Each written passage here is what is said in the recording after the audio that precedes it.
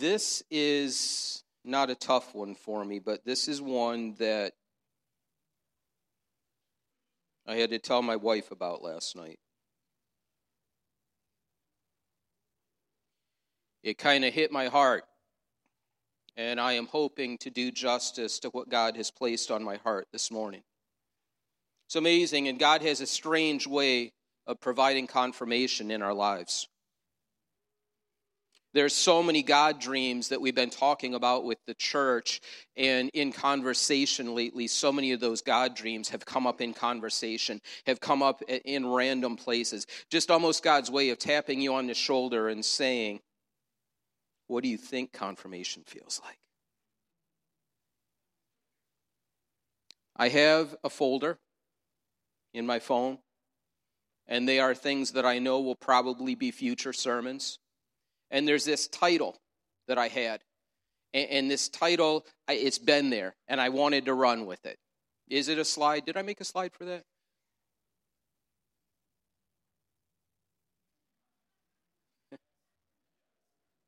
And I knew this has got teeth. You know, I've been praying, God, where do you want this to go? What's the direction? What's the direction? You saw the for keeps in the beginning. Little backstory there, you know, that Hot Wheels that was up there, I had that van, and when I was young, a big thing that I did when I'd go to my grandmother's in the summer is the neighborhood kids, we all had Hot Wheels, and we would trade, or we'd give them away. And you'd always say, you know, is just for now, or is this for keeps? And today I want to talk about for keeps. And so this title that I had of the country music song, I knew what I wanted to see from it, but then God did something and he confirmed it. I was watching TV the other day, and there was a celebrity on TV. Not going to name the celebrity. This is a celebrity right now that is getting a lot of attention because of the spiritual references in their music. And they said something, and it stuck with me. They were calling out the church for Americanizing Jesus. And I'm like, well, I've got to listen to this. Talking about taking the Jesus of the Bible and changing him. Accusing the church of doing just that. Made a statement and said, Jesus and the church are in danger of dying unless the church does a better job of portraying him. You know, and I'm sitting here, I'm like, ouch, ouch. Like, I got to hear more. Because I don't want to ever get to a place where we're so haughty that we don't listen to a world that's dying saying, like, what's wrong with the church sometimes? You got to listen to it, and sometimes it's going to be like, yeah, whatever, and other times it's going to be like, whoa, that hurt. Here was a quote, which I'm going to change a little, seeing the company that we're in. The same people that you're criticizing and going against are the only people that Jesus had a relationship with in the Bible. He goes on to talk about the very people that Jesus would protect. But here's where it got wild. I want to describe that if Jesus were here today, what we would see, in saying that the 12 disciples were pretty much, they would be like thugs. Jesus were here today, him and his disciples would be riding on Harleys.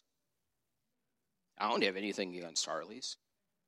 But it hit me as this person was talking. As he was criticizing the church for hijacking Jesus, he hijacked Jesus to look more like what he wanted Jesus to look like.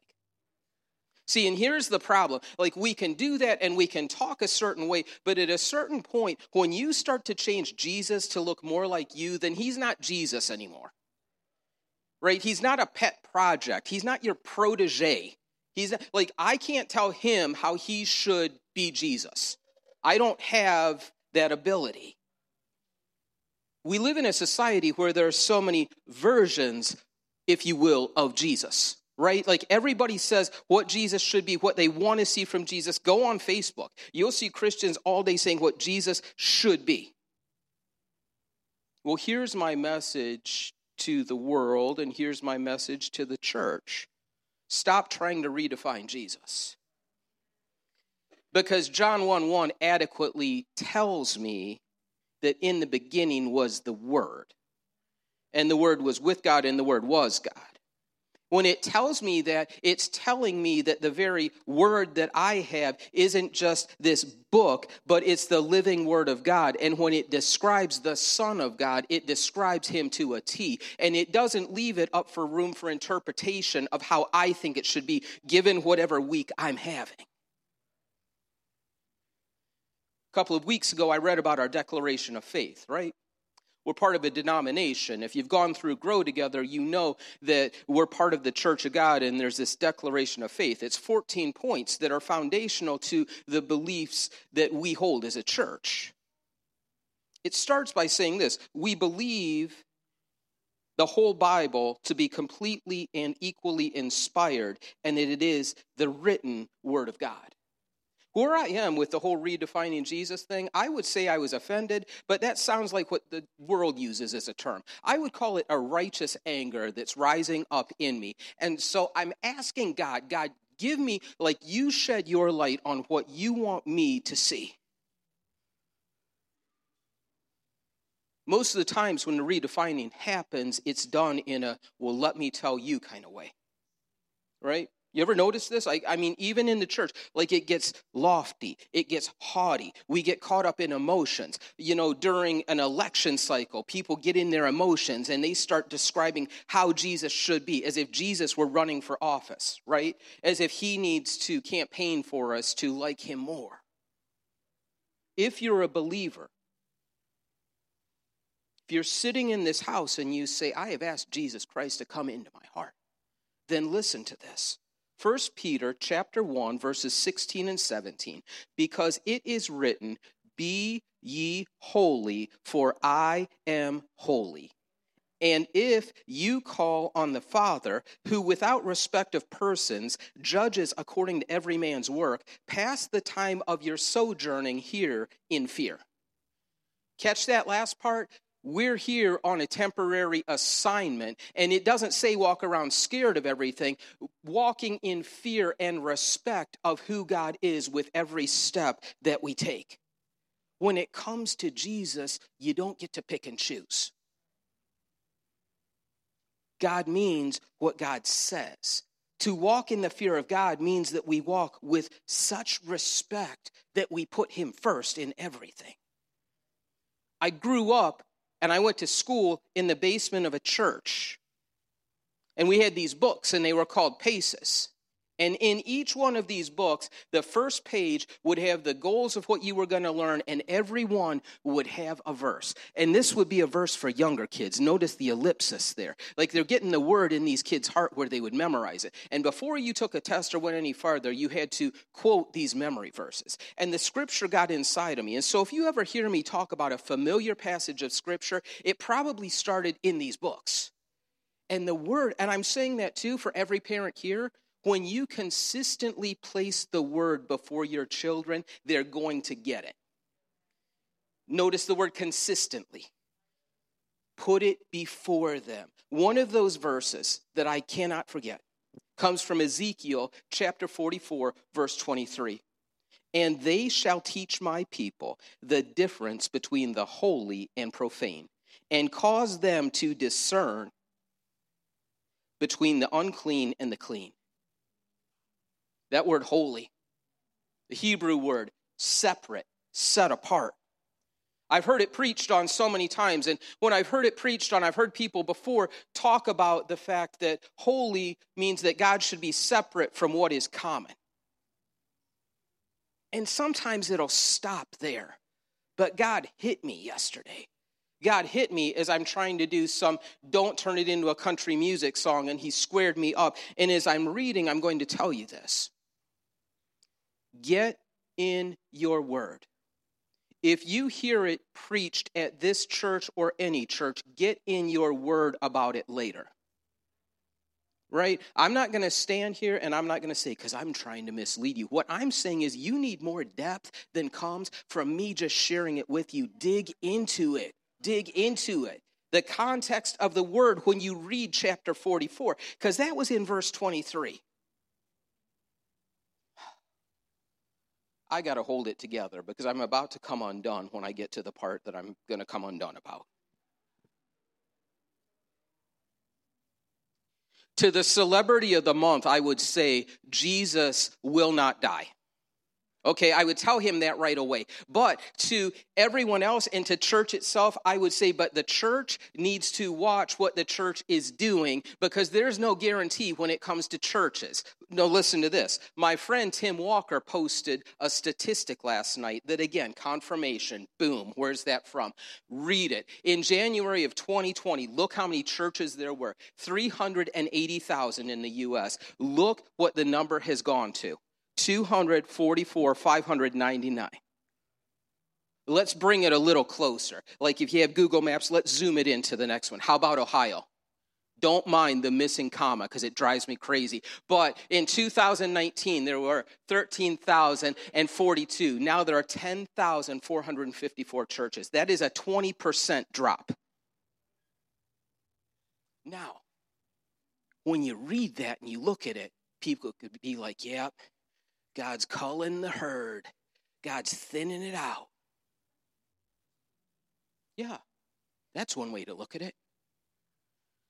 We, as God's people, can get mad about this because we can be like, what has happened to the church that was once so powerful? What has happened to the church that once had sway in so many areas of society? What happened to businesses being closed on Sunday, no liquor sales on Sunday, no sports on Sunday? What has happened to that? The church needs to step up, and I would agree 1,000% on that.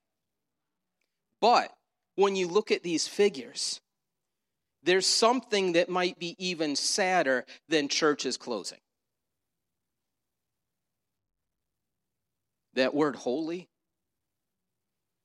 When you read chapter 44 of Ezekiel, the very first thing, it says in verse 1, then he, God, brought Ezekiel back to the outer gate of the sanctuary, and it faces the east, but it was shut. And verse 2 says, the Lord said to me, this gate shall be shut. It shall not be opened. No man shall enter by it, because the Lord God of Israel has entered by it. Therefore, it's going to be shut. Right off, it's talking about the holy nature of God. And when God passes through a place, that place gets wrecked in the best ways. There are places in your life, and there are some doors that you so easily used to walk through that by the power of Jesus Christ, you can't go through that door anymore. There is a holiness when it comes to God and a respect that the things that have to do with him, I'm not even worthy to walk in those footsteps. Let's just close that gate up and let's remember what happened there. And it goes on, though, and it says this. God begins to call out the Levites. God begins to call them out because they were entrusted with the things of God, but they had compromised. They were called to hold a standard, but God pretty much tells them, you let the world in. They allowed the things that weren't of God not only in, but they allowed them in the places where it should never go. And verse 8 says this, and I'm going to read it to you, and I want you to put a little mental check mark because we're coming back there. Coming back. I remember that press secretary that we're going to circle back. We're going to circle back, and we're going to do it in a good way. Verse 8 says, and you have not kept charge of my holy things, but you have set others to keep charge of my sanctuary for you.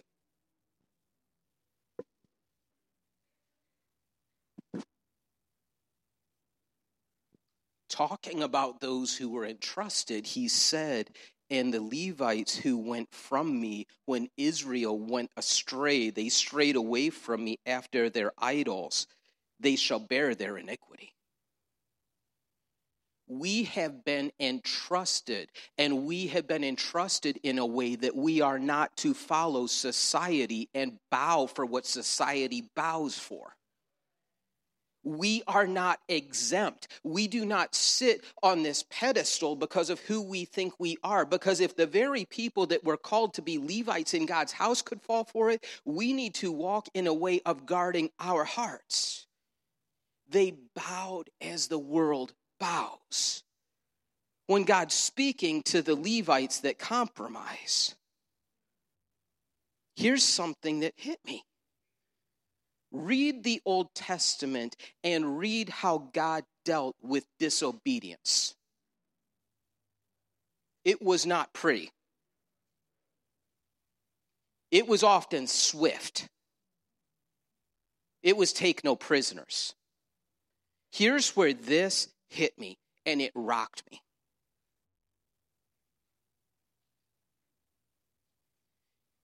And I sat in Starbucks, and I was just like, God, forgive me for not being what you need me to be in every single season. If I have ever taken this lightly in any scenario, check me. It says in verse 11 about the Levites who were disobedient. You may think, and God struck them down, but it says, yet they shall be ministers in my sanctuary as gatekeepers of the house and ministers of the house. They shall slay the burnt offering and the sacrifice for the people, and they shall stand before them to minister to them. And I had to read that again. Because I'm like, wait, they did wrong, and then it says this. In verse 12, it says, God raised his hand in an oath against them. And it goes on to say, they would do what they did, but it would be done in shame, it would be done in iniquity, it would be done under the burden of their abomination. Verse 13 says, and they shall not come near me to minister to me as a priest, nor come near any of my holy things, nor into the most holy place. What this says to me, church, is that it is entirely possible for a church to function in a limited capacity that to those looking in from the outside may think that it's business as usual.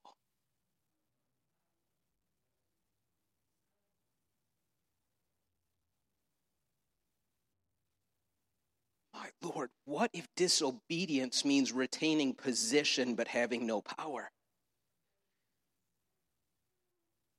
This is a reality, and I say it to each one of us because we have been entrusted with such great things.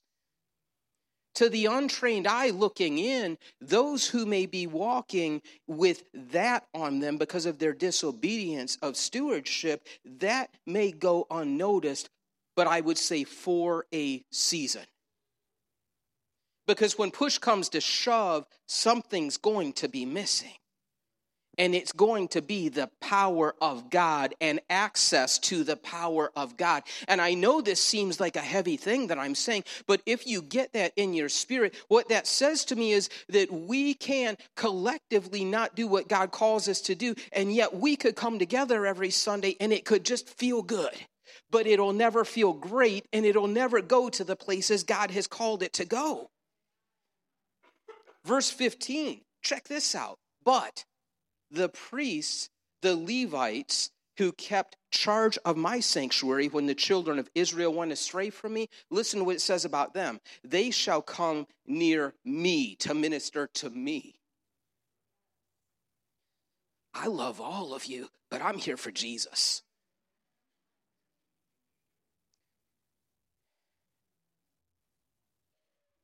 They shall stand before me to offer the fat and the blood, says the Lord.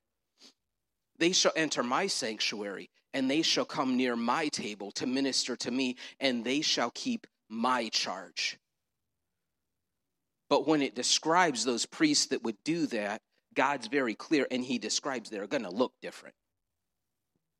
What they're going to wear is going to be different. The way their appearance is going to be different. Talks about the fact that they won't drink any wine because they've been called to a higher standard. And I could preach for an hour on that one right there. But the fact that you're not going to do what the world does. If you want to go to the deepest places of God, you can't do what the world does and expect it to be that way.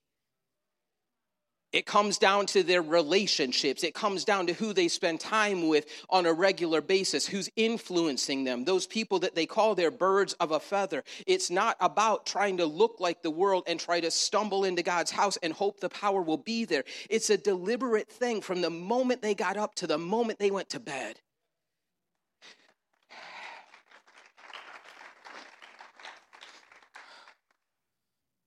Being set apart means access to the presence. Here's something that it hit me though.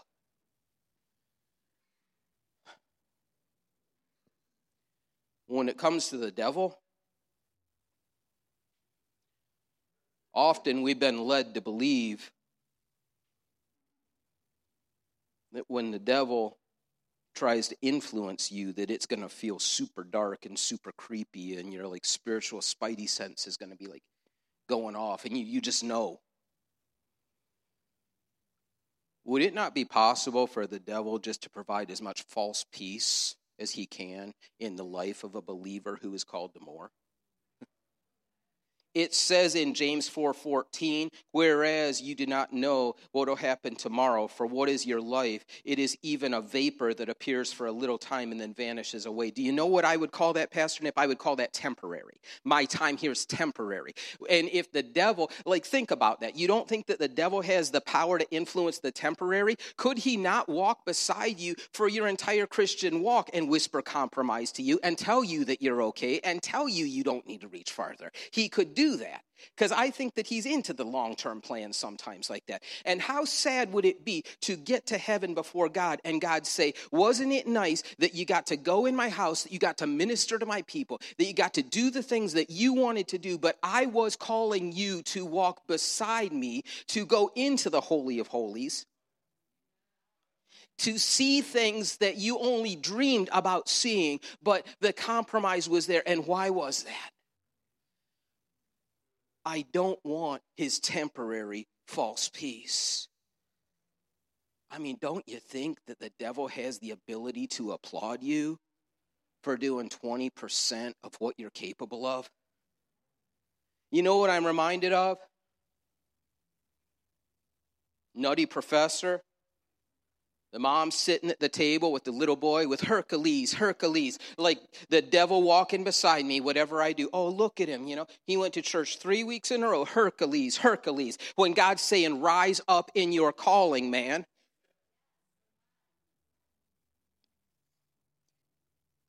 Like God's saying, I'm calling you to such a high purpose that it would freak you out if I told you all of it, but get positioned for where I want you to go next. And the devil's like, no, this is cool. Let's stay here. And which one's going to feel better? Be honest. Which one, when you're about to take a leap of faith, feels better? It's probably the one saying, no, you don't have to jump. Here's a reality. This war doesn't end the moment that I walk in this sanctuary. If there is a spiritual battle, you don't get a day off. You fight, you go for it, you do what you're called to do. As a result, it says about those priests that were obedient. And they shall teach my people the difference between the holy and the profane, and cause them to discern between the clean and the unclean. So you notice that. Did you catch it?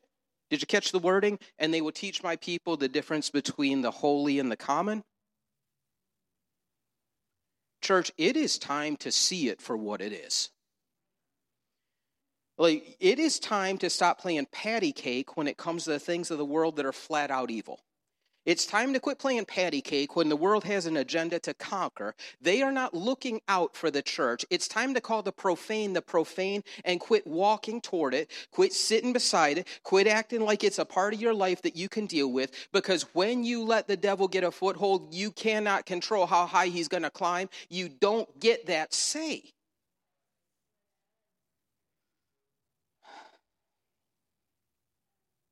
Everywhere the people went, those guys, they stood out. Every single place. Have you ever just needed a day off? Have you ever just wanted to blend in? Have you ever just said, and you may not have said it out loud, I'm not going to admit to saying it myself because I'm a pastor, but have you ever had a day when you're just like, God, if we could just not have any emergencies today, that'd be cool. Right?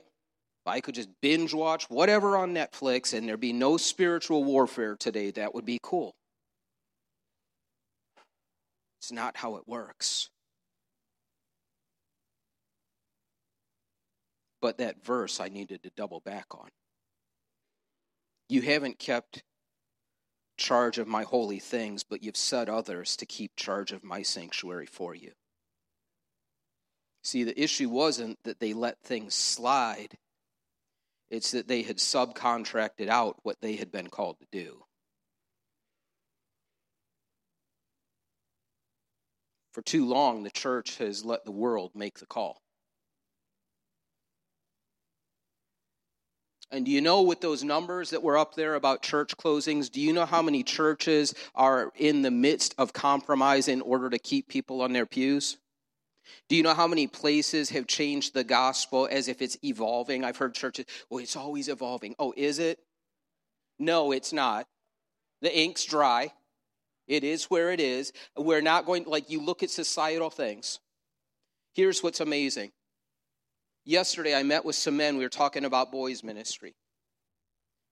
And we were looking at this paper, and it was talking about some of the challenges to ministry to young men. And it was from 10 years ago.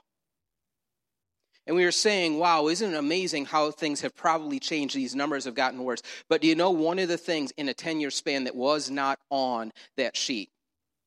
Gender and sexuality. If there is something that society has fast-tracked on, it is that very thing. And it's the very thing when I talked about the devil being a copycat with his false peace. The devil knows that you were made in the image of God.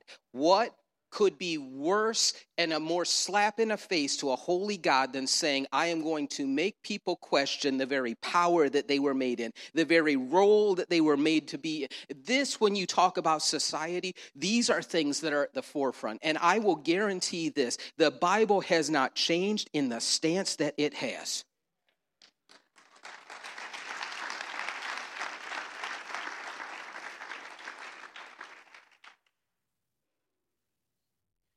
If it's holy, call it holy.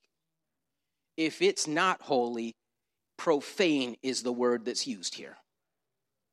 In controversy, it goes on to say, they shall stand as judges and judge it according to my judgments. They shall keep my laws and my statutes in all my appointed meetings, and they shall hallow my Sabbath. That's a lot. If there were times that seem more controversial in the world's eyes, it's now. The church can do one of three things. One, it can become one of the numbers in the bottom column that it's no longer in business. Two, it can compromise to have a club of the happy. You know I'm picking three. Three is stand on the word of God. Get called, whatever the church may get called, but to be a lighthouse and a beacon to the hurting. Because here is something that I can tell you, having had many youth group babies over the years, having ministered to many, that when things fly and when things get dark, those who may have said the church messed them up so much, do you know where they run to? Because they know the power.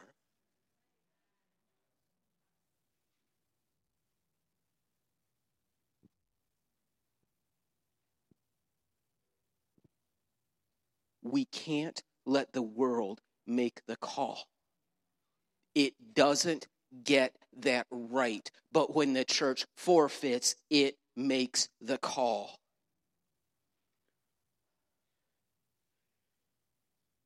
So many churches have come to believe that if they're not responsive to society, then who's going to take care of us, right?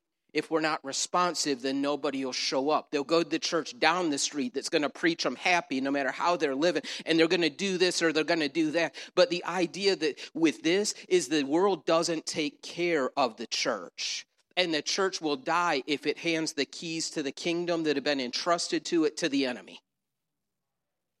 Don't forfeit the authority. Not pursuing holiness, it means promoting what's profane. Here's the thing. Just be real. So Siegfried and Roy, you remember them? One day, we'd gone away for a weekend, me and my wife. I turn on the TV, and Roy had gotten bit by a tiger.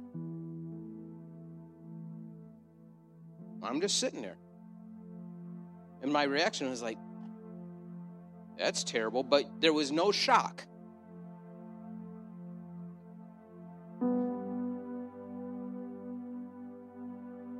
Because Roy hung out with tigers and lions like they weren't tigers and lions. And so my question to you as the church is what lions are you cuddling up with? My question when it comes to the church is, if someone lately hasn't checked you in a way because they see the Jesus coming off of you, then what's going on? If there hasn't been an uncomfortable moment in your walk lately, are we walking according to the ways that God wants us to, or are we just flowing with the world?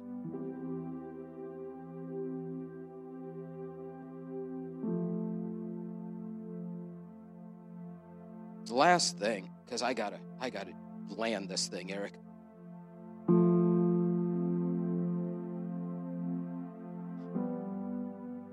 When it comes to the anointing, you think about the anointing and the way that it works. Give me a slide. Yeah, that was probably a good point I should have made. Samuel's going down the line.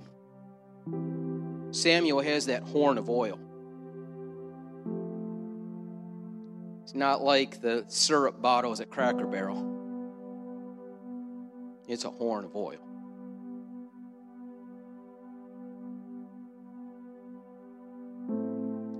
And as he gets to the end of that line, and God's checked him, and God said, not that one. But God, not that one. But God, look how tall this dude is. No one's ever said that about me. But God. And he gets to David and cracks open that anointing oil. And it wasn't just like a Brill cream, little dab will do you. It wasn't a sprinkle. He poured it, and he didn't pour it in a gentle way. It messed up his hair, and it rolled, and it got in his face, and it got in his eyes, and it got on his clothes, and it probably ruined those clothes.